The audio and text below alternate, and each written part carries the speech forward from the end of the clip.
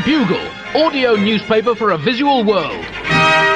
Hello, Buglers, and welcome to issue 4233 of The Bugle, the world's foremost insight into the still twitching heart of humanity. Is it really that? Who writes this garbage? I am Bugle chief writer Andy Zaltzman. I knew it. And it is the 15th of June 2022, here in the shed of inviolable justice, as it is in so many other parts of the world right now, including the two parts of the world from where my guests today join me, no doubt as excited by England having won one of the most dramatic test matches ever played in the almost 2,500 match history of international cricket from New York City, where I imagine the celebrations are still in full swing. It's Josh Gondelman. Hello, Josh. Hello, Andy. The listeners can't see me, but I have my shirt off and the word cricket painted across my chest. It is mania over here. And from London, Ria Lena. Ria, I mean, I imagine you've spent the last 5 days as gripped by the test match as I have been in my literally professional capacity.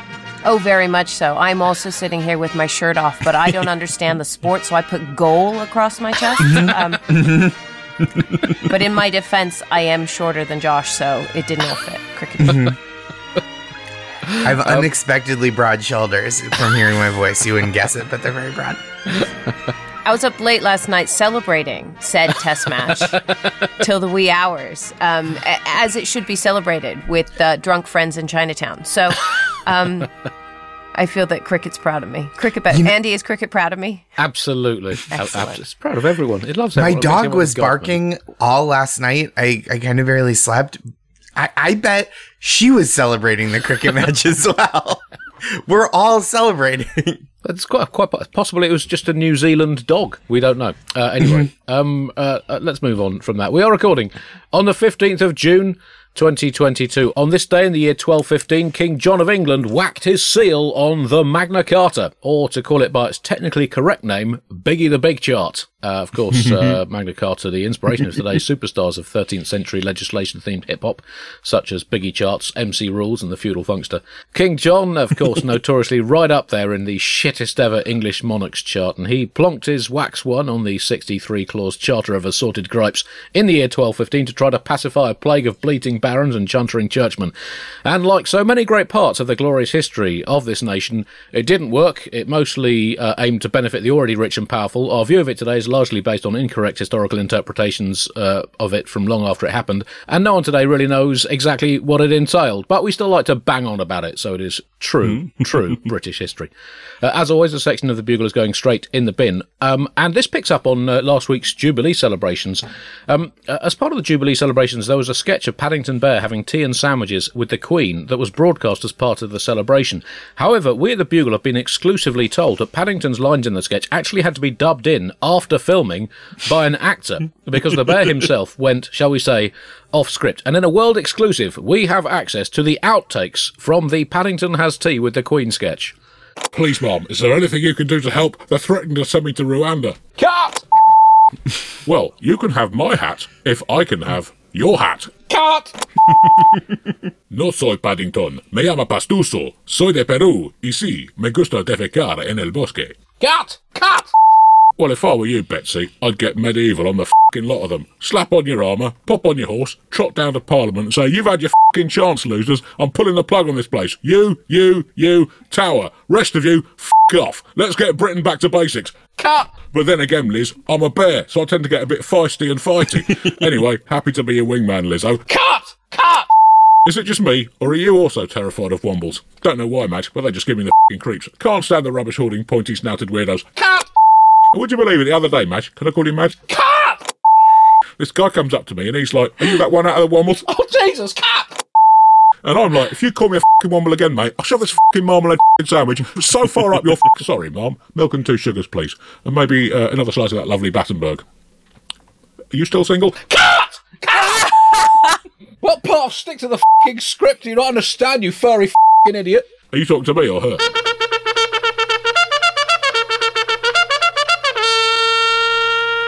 Top story this week, America is still fucked. Josh, as our American correspondent this week, just bring us up to date with exactly what's been going on, particularly with the 6th of January hearings into, well, it's essentially a look into the Donald Trump's legacy of cack-sold country that continues to shape and drive the American political agenda. So we're having some hearings over here investigating the thing that was on live TV. And if you missed it on live TV, the people doing it were live streaming it from the Capitol, saying we're doing it, we're storming the Capitol. And so now we're investigating, I guess, whether that happened. And so it's kind of a national exercise that's either a confirmation of reality or large-scale gaslighting. The panel is trying to prove that Donald Trump knew the allegations of election fraud that he leveled, right? That set off this January 6th insurrection, were false. The panel's trying to prove that he knew he was lying when he said that there was fraud, it's hard to prove because much like Doctor Strange, from what I can glean from the posters, I haven't seen the movie, Donald Trump exists in a multiverse. One universe that exists, and then another that's whatever he wants it to be. And those two universes are equally real to him. It's kind of a regressive reboot of Everything Everywhere All at Once, where an old white man gets to live out all his potential realities. Former Attorney General Bill Barr testified that Trump became detached from reality, which is how you know Barr is full of shit. Like, became? He remained detached from reality, and it became a political problem for some of his allies who like to go to fancy parties and eat at nice restaurants, not just a single golf club in Florida. One witness who was party to these strategic discussions within the White House said that Rudy Giuliani was drunk while advising Trump on election night, which would explain Giuliani's actions that night and over the preceding 20 years and the ensuing year. And Trump's campaign, this is like kind of the cherry on top, is that Trump's campaign, it has come out, raised about $250 million for a non-existent fund dedicated to fighting to overturn the election results and investigate fraud. And that, more than anything, is the crowning achievement of the Trump presidency. More than any policy, more than any national mood, it's getting $250 million to not investigate a thing you didn't believe was happening in the first place. Trump's presidential library should just be bookshelves full of that $250 million. Just, here's my legacy. This is all you need to know. That money was interesting, wasn't it? That they, I thought that was really, I was like, who's upset by it? I'm not sure who's upset by it because the Democrats are like, and you raised this money for nothing. But it's like, it wasn't your money anyway. It was money from Trump donors. Yep. And it then went to the, as you said, to that invisible fund, the non-existent official election defense fund, yep, which then gave the money to Save America PAC, who then gave it to various associations, organizations associated with Trump, like the company that organized the rally that then ended up being the riot, and the Trump Hotel Collection. Given that many of those donors were at the rally and probably stay at his hotels, it's just the circle of life, isn't it? Like, it's so funny too that the track the money went on is so traceable, right? It's like the money laundering equivalent of like spraying Febreze on the armpits of a t-shirt. Like, it's not laundering. It's just slightly less objectionable, I guess. I mean, Trump seems very, very cross about everything. He described the inquiry as a kangaroo court, which I think was probably an insult to both the concept of justice and all marsupials. He kept on banging on about voter fraud, which would be a legitimate gripe, to be fair, if it had happened. And he said that America is in a nosedive, and I don't think that's right. I think America is still trying to force itself back out from the nose-shaped crater in the ground in which Donald Trump left it last January. He dismissed the congressional inquiry as a pretext to prevent him running for president again in 2024, or indeed 2028, or if he wins either of those elections in the election that will follow that in maybe, I don't know, 2056 or something. And this thing about Barr saying that he'd become detached from reality, I would think that would be a thoroughly mutual decision. I imagine reality couldn't wait to get shot of the shithead quick enough. I find it fascinating. He kind of does numbers the same way that our politicians do numbers in terms, if it's not too soon to bring it slightly over to where we just had our own vote over here, where even though it was the largest rebellion against the sitting prime minister, they still said that was a victory. And here's Trump going, oh, it's voter fraud, even though he has never won the popular vote. So never in the life of America has America ever said, yes, we want you. Definitively. So who are we defrauding? The Electoral College, apparently. The Electoral College needs some help. It needs to learn how to count. It needs to understand common sense. It needs to, reality needs to detach from Trump and maybe sit next to the Electoral College for a while. I mean, they still decide in some places who's going to be president by standing in corners of rooms. And in some places, it's not even a room, it's a barn.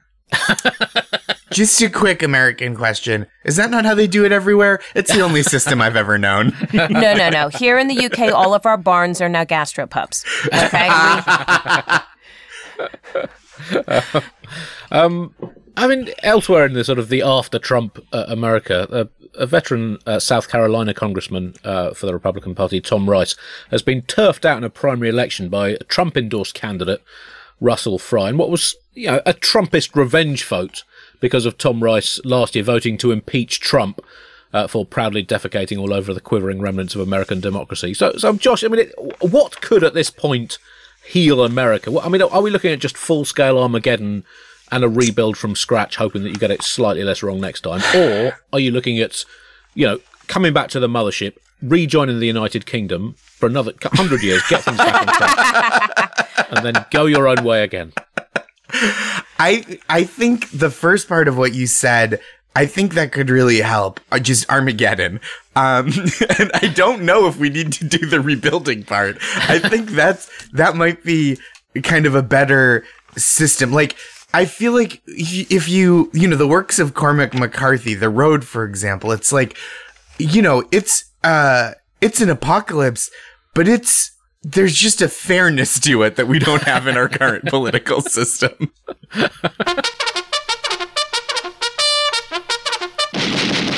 Britain news now, and now that the bibliational Elizabethments and Bunting's patriotistic pinatas have passed, here in the UK, things are getting back to our regular state of realising quite how unbelievably and unnecessarily shite everything has become under the anti-sense, logic, sceptic, delusionist auspices of the Conservative government over the last 12 years, with sterling floundering on the international markets and being teased mercilessly by the other countries for being worryingly out of shape, with chaos begetting chaos on various transport networks, with the cost of existing Britishly rocketing up like a late 1950s Soviet dog, and with the Prime Minister fumbling around like a naked man at a funeral wearing a rotating light-up sombrero to take people's attention away from his bluter, the government has resorted to doing what it does best, dealing with immigrants in a moronic, putrid, but headline-grabbing way.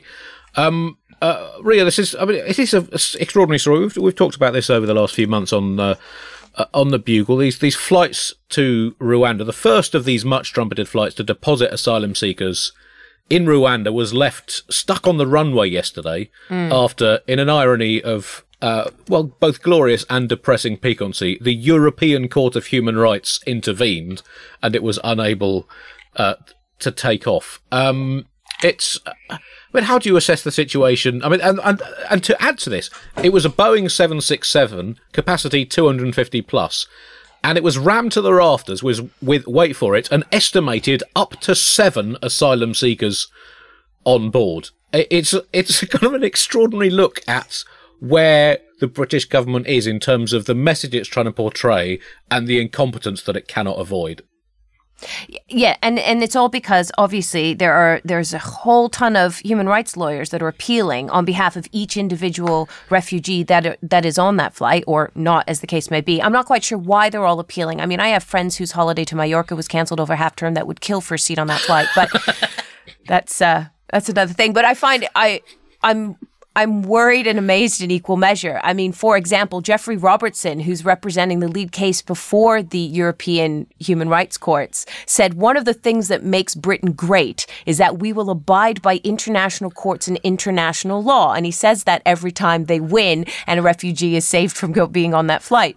But first of all, Northern Ireland just called, and I don't know that that's how they feel about Britain's reputation for following international law. But secondly, Boris has just said, well, okay, if they don't want us to, we'll just leave the Convention for Human Rights to force this through. He will not be, as Boris said in his own words, deterred or abashed.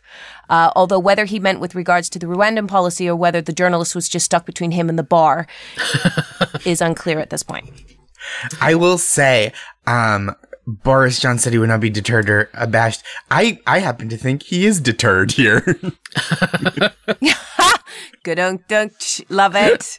Oh, a pun from an American. Hey, there we go. This is what I bring to the table. This is beautiful. I feel like there's a real up and down here, right? There's like real pluses and minuses. Like every asylum seeker that's being sent to Rwanda, like, yeah, I feel like you could say to them, like, sure, what we're doing to you is a violation of international human rights. But on the other hand, you get your own row, huh?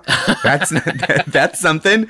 I bet everybody's on the plane. Half of them are like, they're half thinking, get me off this plane. And half of them is like, I hope nobody sits next to me. There's only 7 of us. You get an upgrade. You get a free upgrade. You might get some free pajamas out of it. Oh, that would be such bullshit. First class is empty on that plane. I think you're forgetting that we're paying for it, so that makes us good people. We're funding this. We're funding this. We are using our carbon points to send this empty plane, not just there, but it will be even emptier on the way back when it tries to pick up more people. Let's ignore that. I'm really irritated with, they keep going, well, somebody has to thwart the people traffickers, the whole, we can't let the criminals win. And I'm going, the problem with the government's thinking is that they think that people traffickers care if the people make it or not.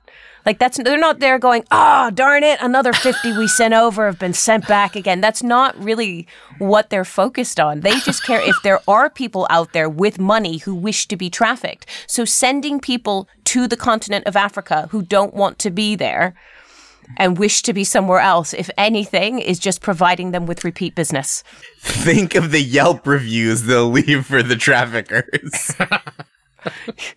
So are you suggesting, Rhea, that essentially what we need to do is just realign the way that people traffickers have their end-of-year reviews? Certainly. I think that at the moment their goals are to make as much money as possible, when really their goals should be get X number of people to X place. Do you know what I mean? Like, I need to get 100 or 200 people to a safe country, such as the UK, by the end of Christmas.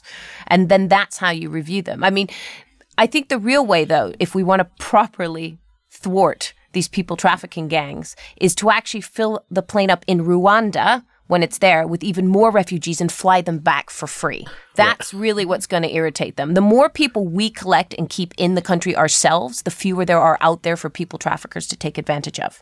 Right. So you know what I'm saying? Then, once they're here, we're going to train them up. We're going to put them to work contributing to our economy, right? Making money for us, not for the people traffickers. Fill their heads with ideas of gender equality, democracy, socialism. Make them so grateful that we were good to them. They would do anything for us, provide help to other refugees that need to come over in a safe, affordable, legal manner. And then that's how you show up people trafficking gang, is, hit them where it hurts with a big old whack of human decency. Nationalise people trafficking. That is the message. That is it. Essentially, I think that is the 3-word logo. You know how we had we had it all the way through the pandemic, didn't we? So hands, face, space. Now it's nationalize human trafficking. That's our new. That's our new as message. Opposed to the current message from the government, which is right off. So I mean, again, it's a new 3-word slogan. We're making progress here. I think we are. There's been a lot of dispute over this. That the government's plans have been criticised by, amongst other people, the Archbishop of Canterbury, the Bugle podcast. And Biscuit found Deputy Queen and 70 years on the bench, heir to the throne, Prince Charles, who was very, very critical of the scheme recently. And Boris Johnson hit back with his classic logic that the reason the scheme existed was that criminal people trafficking gangs had to be stopped. Now, I don't think even the most rabidly Johnson skeptic would dispute that stopping people trafficking gangs is a good idea, but I think most would side with the Prince in saying that the government's chosen solution of flying a small number of the victims of people trafficking thousands of miles to another country, which is already way more densely populated than the UK, is not the best solution, or indeed the only solution, just because it is the government's chosen solution, because solutions can be wrong, ineffective, or, as in this case, not solutions at all. This is a solution in the same way that if your dog has fleas, it's a solution to shave the fur on your dog's back into the shape of a cock and balls. Yes, something had to be done about your dog's fur. Yes, you have done something about your dog's fur. Yes, people are now talking about it. So in a way, you've highlighted the fact that your dog has a problem with its fur. No, it is not, therefore, a solution. And I should emphasise the fleas in this metaphor do not represent asylum seekers. They do not represent anything or anyone. If they do represent anything, it's people traffickers, but they don't represent anything at all. You know, you said the Archbishop of Canterbury. He said that the policy is immoral and that it shames Britain, but he also said that Prince Andrew is trying to make amends and we should be more open and forgiving with him. So I'm sorry, what the does the church know? Well, so this is kind of where I'm at, because one of the things the Archbishop said was that the plan is immoral and ineffective. And if it's immoral, you don't have to bring up its efficacy, right? Like, Yeah. Okay, we don't like the moral implications of this plan, but if it was getting the job done, we, as a church, do have a history of looking the other way. So, play on, player. This flight was supposed to have 130 asylum seekers on board, but as I said, after legal challenges, that fell to a maximum of 7, and then after another legal challenge, it couldn't take off. You would be forgiven for thinking that this might suggest that the entire policy is an at best quarter-arsed, half-digested carrot chunk chundered into the public domain without adequate thought, consideration or planning, because that is exactly what it is at its very height. Obviously, my heart goes out to asylum seekers who are just being kind of shunted around the world cruelly by various international governments. Right now, Boris Johnson, right? My heart also goes out to anyone else at that airport whose flight was delayed because of human rights interjection into the flight patterns.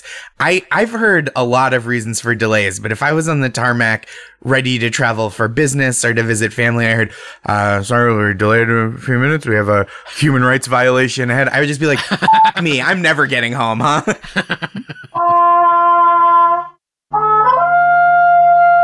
In other Britain contravening international law news, the European Union is taking legal action against the UK over its planned changes to the Northern Ireland Protocol, the post-Brexit deal that keeps Northern Ireland in the EU single market and avoids the need for a hard border with the Republic of Ireland by instead having a wet border somewhere in the sea between Great Britain and the island of Ireland, or maybe, I can't remember, I think it might be a homeopathic border, or just an imaginary border that exists only in the hearts of true Brexiteerius Brits. The UK government doesn't like the deal because it was cheekily hoodwinked into signing the original post-Brexit deal by itself, and after various unsustainable clauses were sneaked into the deal by itself, openly and in plain sight. So it's understandably keen to renegotiate the deal, and by renegotiate, it wants to renegotiate it with a shredder. It's again, I mean, Ria, we've touched on this on this show for what seems like the last 6 years. That's, I mean, no one could possibly have foreseen that the United Kingdom had a land border with the European Union before we voted on this. This all kind of stems from that unexpected discovery. I don't know who made it or when, but really, I mean, this all stems from that, doesn't it? Yes, it all stem from us forgetting to respect the Irish? Surely not. That's not the way we do things. Not at all. This all stems from the changes that the government wants to make to the protocol, which essentially would create a red and a green channel for goods across the Irish Sea. So if it's going to go into the EU, they have to have a few more checks, and if it's going to stay in Northern Ireland, it can stay in the green channel. And the EU is obviously upset about this because this isn't what was agreed, although I don't know why they're kicking up such a fuss. Thus, if something comes into the EU that they don't like, there is plenty of room on a plane to Rwanda, and they can kick it back out again. But the whole reason, the excuse that they're using to change the protocol is the fact that the DUP are refusing to step into their roles as Deputy First Minister in Stormont because they have a power sharing agreement in Northern Ireland, which I think is fascinating and a really interesting idea. I would love to see what power sharing would look like in Parliament. If Keir Starmer was, instead of the opposition leader, the deputy prime minister. In my head, it's sort of like the political equivalent of Morecambe and Wise. Do you know what I mean? Like you've just got the big floppy silly one and then the short really serious one. Except every time Boris jiggles his glasses, the nearest woman gives birth to a baby. I mean, essentially part of the problem is it's the DUP that's holding everything up in terms of moving forward with governance in Northern Ireland. They're clinging to the UK. That's always been their position. The unions are clinging to UK despite all signs pointing to we over here aren't doing very well. I don't know what it is with Northern Ireland and sinking ships, but... Oh, that's a real burn. A mere 110 years. And it was fine when it left you, I know. So why is the government, sort of indulging in all these battles? Well, as we reported last week, we are in the immediate aftermath of the no confidence votes into Boris Johnson's leadership and his law breaking and his total lack of any kind of moral compass. Or if he does have a moral compass, it points unerringly to magnetic me rather than north. The Conservatives have said it's time to draw a line under it. And they've not so much been drawing a line under it as scrawling over it in marker pen while shouting, "I can't see anything on this bit of paper," and then eating the bit of paper. There's various things that, aside from Rwanda and Northern Ireland and the sort of Northern Ireland battle with the old foes, the EU, that the government is doing to try and distract people's attention. And we have the cost of living crisis as well. The average cost of filling up a car last week smashed through the £100 barrier. And to put that in context, that's just the fuel tank of the car as well. Filling up the whole car with fuel is going to cost you even more than that. The cost of living crisis is a huge problem. Actually, we're doing our bit to help out our UK listeners with the cost of living crisis by matching the government for every piece of useful stuff that it does. We will match it with an equally useful piece of stuff. Here's our latest contribution to the cost of living crisis. If you play this week's episode of The Bugle to a Potato, it might bake itself. I think that keeps the score at 0-0. Because we are hot. I just wanted to make, because the vote of no confidence, I don't like the name of that, because like they're like, no confidence, Boris Johnson, and I'm like, relatable. Yeah, that's how I feel. No, I have no confidence. They should call it a vote of off, because that's what you want, right? No confidence. Yeah, of course. Every comedian would vote no confidence. Yeah, if anything, it's a vote of an excess of confidence. That's what it is. It's too much. A vote of Boris, you've got too much confidence, my good man. The government also announced plans that they will help lower paid workers use housing benefits to buy homes. Michael Gove, God rest his mortal soul, said this would enable more people to, quotes, fulfill an important desire of the human heart.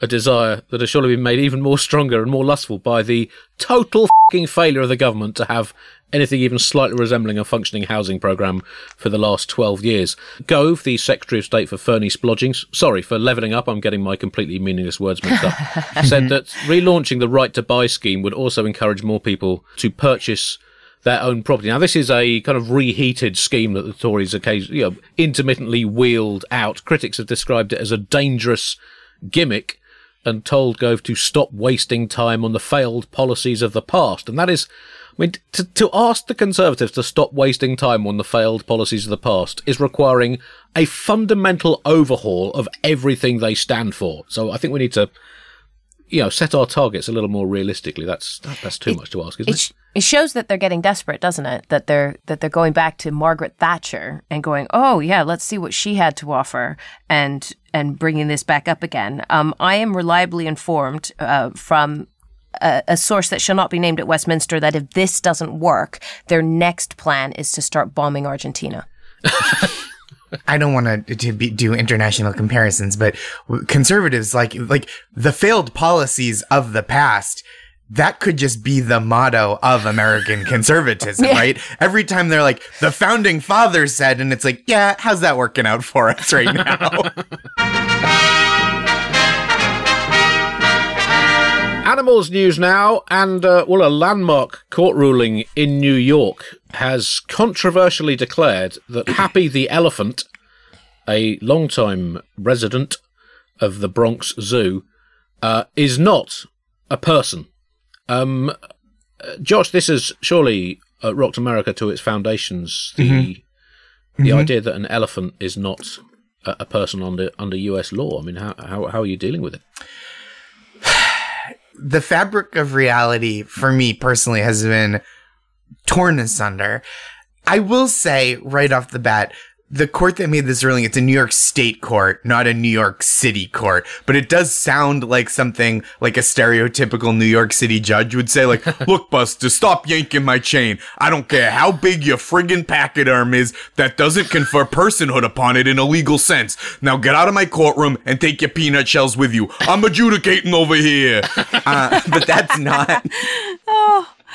That's not what it was. It's an official ruling that stated that elephants aren't entitled to human liberties, right? That freedom from imprisonment, specifically in a zoo, although they are, quote, impressive. That was in the legal ruling, which does sound like one of those weird compliments that you give to someone that you're breaking up with or firing from a job. Like, look, I love you. I'm just not in love with you anymore, even though you're spectacular. I don't know. Let's just stop having this conversation. The suit was based on the grounds that an elephant should qualify for habeas corpus, right? And it's like, this is America. We barely extend rights to people here. Unless you're a very rich element, you're gonna face a terrible detention and imprisonment situation. Unless, like, oh, you're from the Connecticut Dumbos? My mistake, good sir. Right this way. You're out on bail. I was reading the case was brought by the Non-Human Rights Project, animal rights organization, and that Happy has a 1 acre enclosure in the Bronx Zoo. Now, this is New York we're talking about. Does that not make Happy the elephant a de facto billionaire? I think, here's the thing though. Happy is renting. That's what you don't realize. Sure, it has a nice apartment, but it's like, is it rent stabilized? Do Happy's parents pay for the apartment? Yeah, I think there's a lot to consider there. And also, I mean, this habeas corpus that you mentioned, guards against illegal detention. Yeah, so it's centered on whether this principle should be extended to, quote, emotionally complex and intelligent animals. Now, for fuck's sake, America, recent years have proved you don't even have to be an emotionally complex and intelligent animal to be president. So to be the resident of a zoo rather than the White House, I don't think it should make that much difference. But also, I mean, looking at it objectively, Josh, I mean, surely the elephant is one of the most American people in the animal kingdom. I mean, the elephant notoriously is unwilling and or unable to change. The elephant not generally aware of what's going on in the rest of the world. It has very good reason to fear guns after everything that's happened to them, but has never actually come out and spoken against them. And has famously a very long memory, and a lot of America still hasn't got over 1865. So I think, you know, the elephant could be the most American animal that you've got. I mean, that it does make a perfect emblem for the Republican Party, which is why they've been using it for years, I think. That may have counted against it in the court decision. I think Happy needs to take matters into her own hands and maybe stampede the zookeeper's headquarters, claiming justice fraud. I have to salute this court case for picking the most ironically named animal. It's rare that the flourishes around the margins of a legal proceeding are so beautifully, deliciously apt for that proceeding. Well, I mean, just a little more detail on Happy. Happy is a naturalized American, having moved from her native Thailand as a 1-year-old pachydermlet, now aged 51. She's been resident in the Bronx since 1977 and does actually pop her trunk with a distinct New York twang, if you listen correctly. Also, big fan of the Yankees, coffee, brunch, and avant-garde music. Tragically, however, and this is one of her lifelong regrets, she's never been in one of New York City's famous yellow taxis. It's a real shame. No. And moved in 1977. There are some people that still wouldn't consider Happy a real New Yorker yet because she wasn't born here. You didn't mention that she arrived at Bronx Zoo in 77 with Grumpy. Happy came with Grumpy. All right. Who was far more accepted by the New Yorkers. That's a fucking guy. Yeah.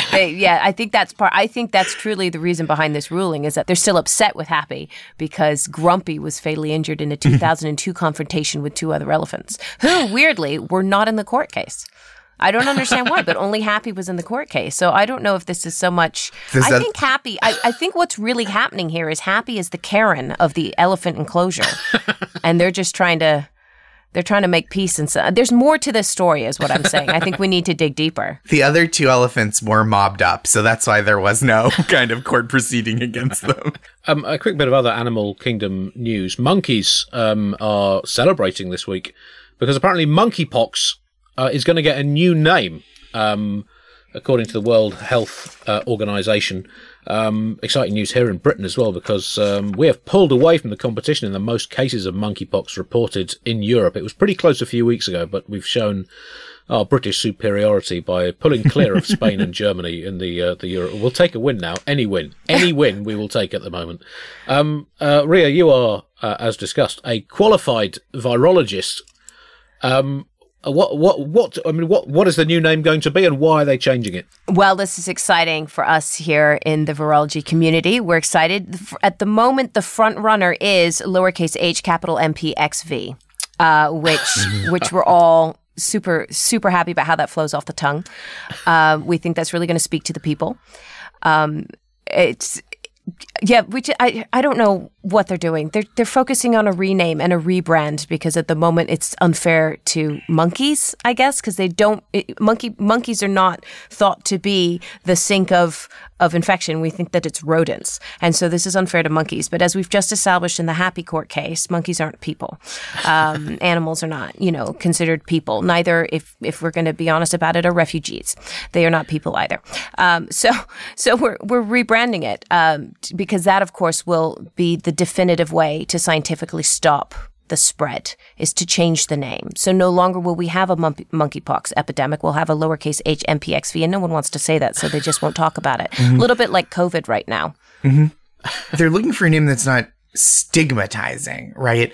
And I think if you're trying not to stigmatize the name with like a negative feeling, monkey isn't the problem. It's pox. There's not a lot of positive poxes out there, right? When you say a pox upon your home, that's not something Hallmark puts on a housewarming card. That's a curse, right? You got to get pox out of there. But I will say, you don't want to give monkeypox too nice a new name. You want a little stigma with it because it should sound like something you don't want to get. Otherwise, people won't know it's dangerous. Like, I wasn't worried about catching chilaxia, but apparently the side effects are really serious. Well, what are the side effects of chilaxia? Let's dig in. It's like chronic fatigue syndrome, but more chill. Is it? Okay. It's not just what you get if you smoke too much pot? I mean, I think we're talking 6 of one, half dozen of the other. Of course, human history has been significantly shaped by other poxes, and amongst the less well-known ones, actually, Leo Tolstoy, Alexander Solzhenitsyn, and Fyodor Dostoevsky, all rumoured to have died from another particularly severe strain, Russian orthopox. Oh! I'm here all week. Beautiful. Well, Buglers, that brings us to the end of this episode of The Bugle. Thank you very much for listening. Anything to plug? Yes, I have a new stand-up special that's out on all the VOD places. I think it's worldwide, depending on what platforms you're using. So Apple TV and YouTube and Amazon for rent and purchase. It's called People Pleaser, and it's available on Tuesday, June 21st, and then ongoingly from there. It doesn't disappear on the 22nd. For the rest of all eternity, you can watch and listen to Josh. That's amazing. I like that. You should call it habeas corpus pleaser. I do let the audience leave if they feel like they're being unfairly detained, so that's a good name. That's amazing. The fact that you're performing to an acre of people is really what I'm impressed with. Look me up online, find me on social, Rialina_ on most of them would be great. I'm also in a show called Love Struck High, which is totally not probably what this audience is interested in. It's one of those reality dating shows, but if you even just set it to run on Amazon Prime and it looks like you've watched it, we have a better shot at a second season, and I have a really big tax bill I need to pay.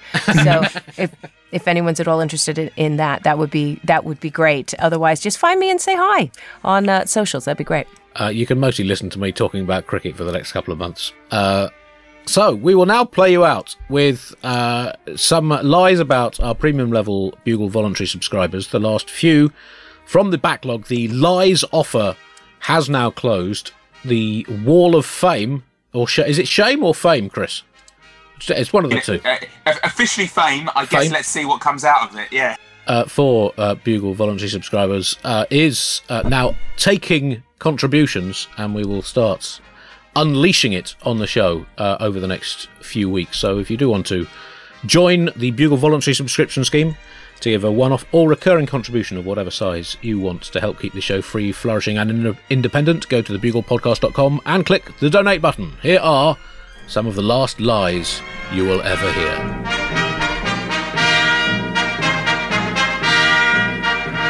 Heath Kilgore does not believe you should ever put something in a fridge that has not previously already been cold. Heath explains, fridge is an abbreviation for refrigerator, with the emphasis in my book, if no one else's, on the re. It's not a refrigerator, is it? It's a refrigerator. People keep saying how the meaning of words is being devalued these days, continues Heath, but I'm willing to bet these linguistic whingers don't bother to make sure that everything they put in their refrigerator has once been cold, before becoming not cold, before they attempt to refrigerate it. Heath adds to his conclusion, no wonder the planet's on the road to ruin. Nadika de Saram thinks it was just pure luck that the Romans chanced upon the tortoise formation that was used to such good military effect on the battlefield as they conquered much of the world. I reckon they were just looking around for any animal to steal ideas from when they realise humans are pretty rubbishly designed for most things involving physical danger, explains Nadika. It's lucky that the first thing they saw was not a badger, or they'd have spent all their time during battles digging holes, going to sleep, and being run over by passing cars. Doug Finglis is thinking about inventing a new system for categorising awkward silences. There are at least 12 levels of awkwardness, according to me, says Doug, ranging from slight misunderstanding right through to harrowing realisation of an unbridgeable chasm of the soul. I personally have detected 5 degrees of silence frostiness as well. Then you've got to factor in duration, from momentary to lifelong grudge.